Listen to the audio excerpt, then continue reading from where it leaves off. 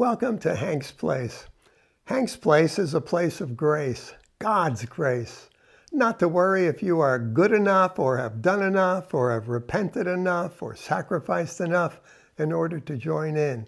You are welcome because the blood of Jesus has cleansed all believers from all unrighteousness, from every failure, from every missing of the mark. Because of Jesus, we now receive God's mercies, His loving kindness, His goodness, all manner of good things. He loves us beyond measure and can demonstrate it towards us, thanks to Jesus, our Savior.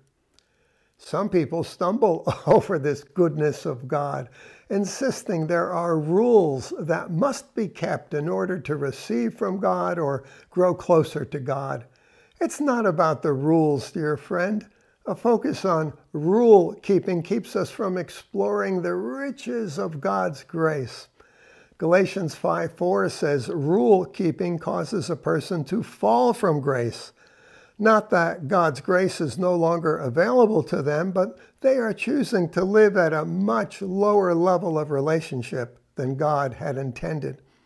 Such a person might bring up Romans 2:13 saying, well, didn't Paul say, for it is not the hearers of the law who are just before God, but the doers of the law will be justified. And then they may add, see, we must keep all the rules in order to gain God's approval. Doers of the law will be justified? Wait. What's with Paul? That's the opposite of what he said in Romans 5:1. Since we have been justified by faith, we have peace with God through our Lord Jesus Christ. Or Galatians 3:12. However, the law is not of faith. On the contrary, he who practices them shall live by them. So why does Paul say doers of the law will be justified? Just check out the context, my friend. He was saying just hearing the law is not enough. You have to keep it. And none of us can do that. Isn't it clear? We are justified by faith, not law. If we try to impress God with our law keeping, we fall from grace, cut ourselves off from Christ. Like us today, the Romans of Paul's time knew about laws. Like many believers, they had been raised on a diet of rules. They thought if they heard the rules, studied the rules, hung them on their walls, God would be impressed. Nope.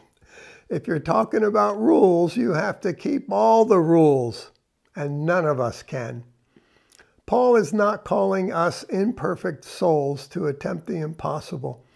He's trying to get us to admit defeat. Doers of the law will be justified, but we are not that person.